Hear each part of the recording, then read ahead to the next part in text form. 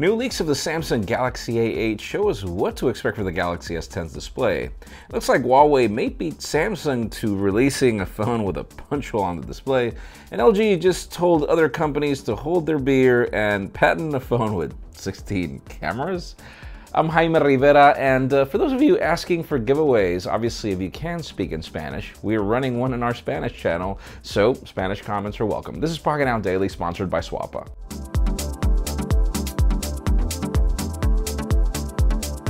The official news today start with Cyber Monday deals, though I doubt you'll be able to watch this before you can take advantage of it. The thing about it is, well, we've got different options if you want to join T-Mobile, like getting a free Apple Watch, free iPad, and in addition, we've got Sprint giving away iPhones.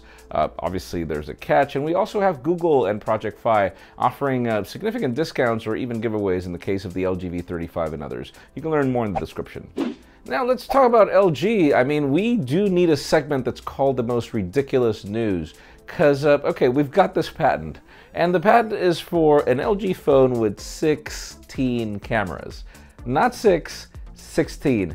And the funny part is that out of those 16 cameras, there's no selfie camera. It seems that the back of the phone is going to somehow serve as a mirror for you to use that whole fly eyeball thingy of whatever LG is going to come up with. I'm not saying it's ridiculous, but it kind of is. I mean, what's the function?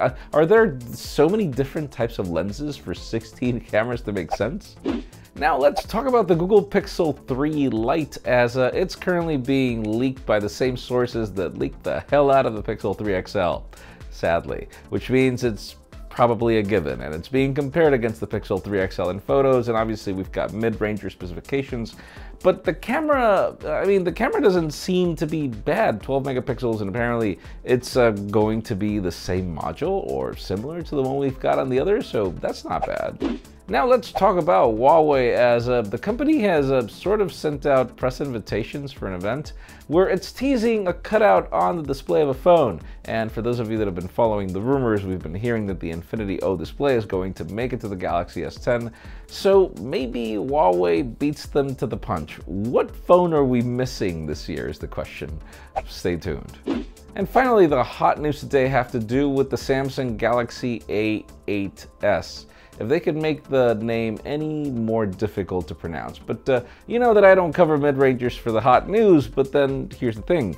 Apparently, the Infinity O display is not going to make a debut on the S10. It's going to make it on the A8s. And I hope I don't have to pronounce this name again, but the point being is that there will be some differences. Apparently, the module in the S10 is going to be smaller, but I mean, this is not the first time that Samsung experiments with a mid-ranger for us to get a phone, you know, a flagship phone later. So let us know in the comments. I mean, this means that we're not just getting one phone. I mean, what do you think? Do you like the whole concept of Infinity O or not?